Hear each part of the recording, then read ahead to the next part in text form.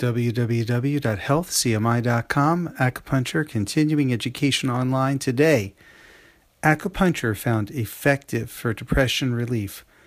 This article is based on some research from the Jinan University, and they conclude that acupuncture is effective for the alleviation of depression. Not an isolated study. In this study, what was interesting is that acupuncture outperformed a group taking Prozac, fluoxetine. So the total efficacy rate for the acupuncture group was 88.9%, slightly edged out the Prozac group, which came in at 84.8% for the total effective rate. But it was the cure rate that was actually much higher in the acupuncture group on a long-term basis. Acupuncture seems to outperform. In no way are we saying that medications aren't important. What we are saying here is that acupuncture can be extremely effective in many situations for patients with depression, and that there's significantly higher curative rates in terms of long-term results.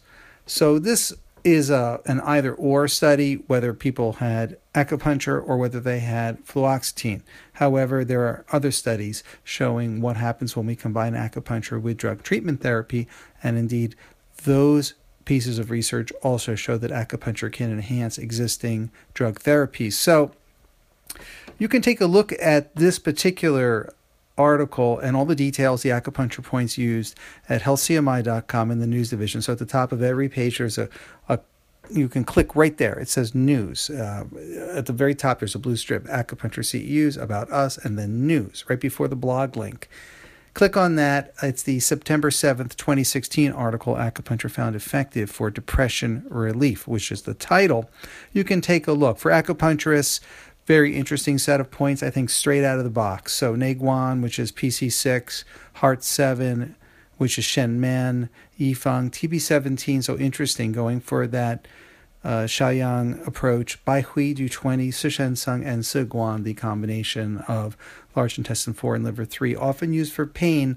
That combination of Hegu and Tai Cheng is called Siguan, translated as the 4 bars or the 4 gates.